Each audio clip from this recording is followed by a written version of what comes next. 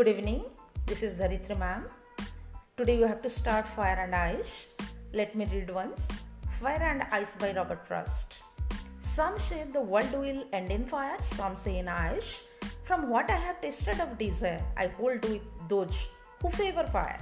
But I had to perish twice. I think I know enough of it to say that for destruction, ice is also great and would suffice. So let us come back to the poem.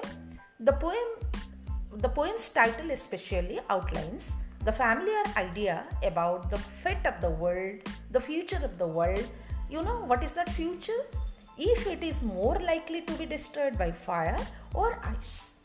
Here, if you see the opening lines of the poem, the present a very distinct approach between fire and ice. And here some say it means it is not at all a very personal or individual opinion. Rather, the two groups of people they speak about. One group they believe that fire will destroy the world, and the other they believe ice will destroy the whole world. So the first two lines, if you see, it is full of tension because some they say fire, some they say ice. Okay, but later on, if you see here, the poet he gives his personal opinion, saying that what I have tasted of desire, I hold with those who favor fire. Okay, so here, if you see that poet is comparing desire to something that is edible, he uses here personification by saying I. So here he describes his personal experience. As far as his own experience is concerned with fire, desire is more dangerous because symbolically fire suggests or signifies nothing desire. So here desire is more dangerous or maybe more powerful to destroy the whole world. Do you know?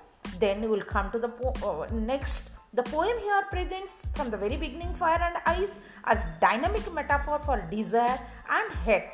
And here also the term world, world, it can be accepted again as metaphor for relationship, because in the world we people are living, human beings are living, humanity is living, and the emotions like fire and ice, that is hatred, passion, coldness, they are somehow related to the human beings, and the human beings they live in the world. So fire, ice, world, they may be accepted as the metaphor for relationship, for the coldness, for the desire. Okay, so if you see, if there is excessive fire, it means excessive passion, then relationship could be destroyed, isn't it? If there is excessive indifference, insensitive coldness like ice, then also the relation would not be continued. Very simple, isn't it? So both are equally destructive.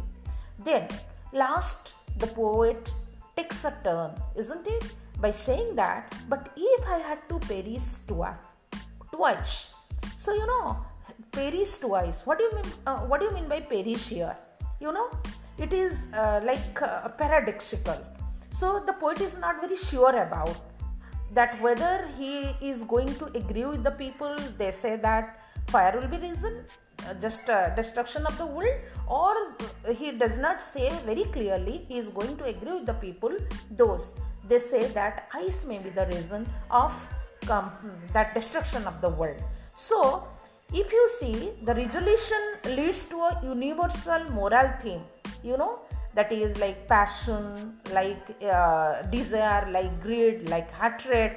But the poet here concludes the poem by saying fire and ice, both, they have organic unities, because these themes can be carried by all the formal elements. And here when the poet says that I think I know enough of hate, but before that, but if I had to perish twice, perish means to be vanished.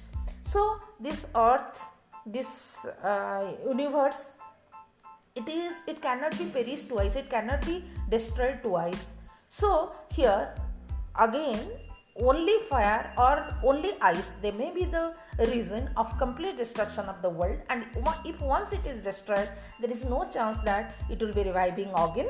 And I think I know enough of here to say that for destruction, ice is also great and would suffice. So here I told you would suffice is a paradoxical expression, because the poet is not very sure about that by the ice the earth would be coming to an end, or by the fire the earth would be coming to an end. But only one element would be sufficient, that the whole earth would be coming would be vanished or the perished. So if you have any doubt, you could ask me.